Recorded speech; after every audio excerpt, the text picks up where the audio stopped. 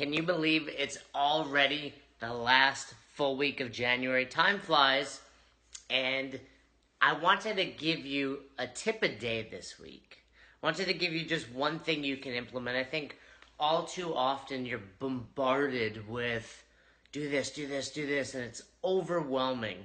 Where, in fact, if you would break those down into smaller tasks and more easily digestible, no pun intended, tasks, you would realize this really isn't too hard. So my goal this week, and you'll see me every day, brought to you directly to your email, is to give you one small tip that you can implement.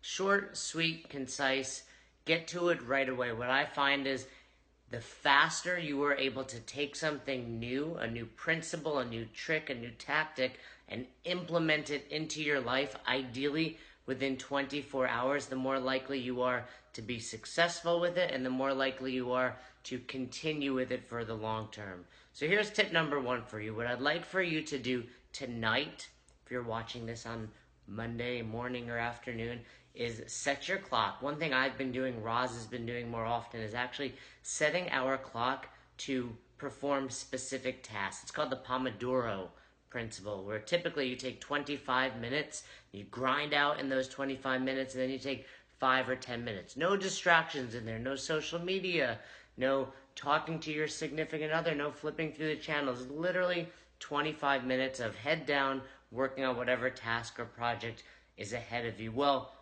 I don't need you to devote 25 minutes, but I want you to devote 10. So here's what I need you to do. Go onto your phone, go to the oven timer, whatever you're going to use, set it for 10 minutes. And in those 10 minutes, I want you to figure out what you're going to eat the next day. So tonight, you get home, you set your clock for 10 minutes, figure out what you're going to eat. Remember, this has to be non-distracted, meaning you can't stop and check your texts or check your email or see who called you.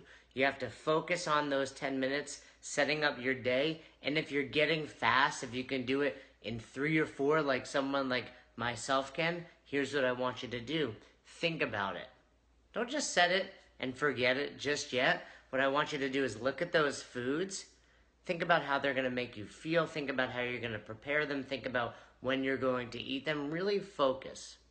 Take just 10 minutes, plan your day, think about your day, and set yourself up for success. And I want you to do that every single day this week. And if you enjoy it, you're going to continue with it down the road. If not, you did it for 4 or 5 days and you're good to go. But starting tonight, that's what I want you to do. 10 minutes, set your day. Tip number one.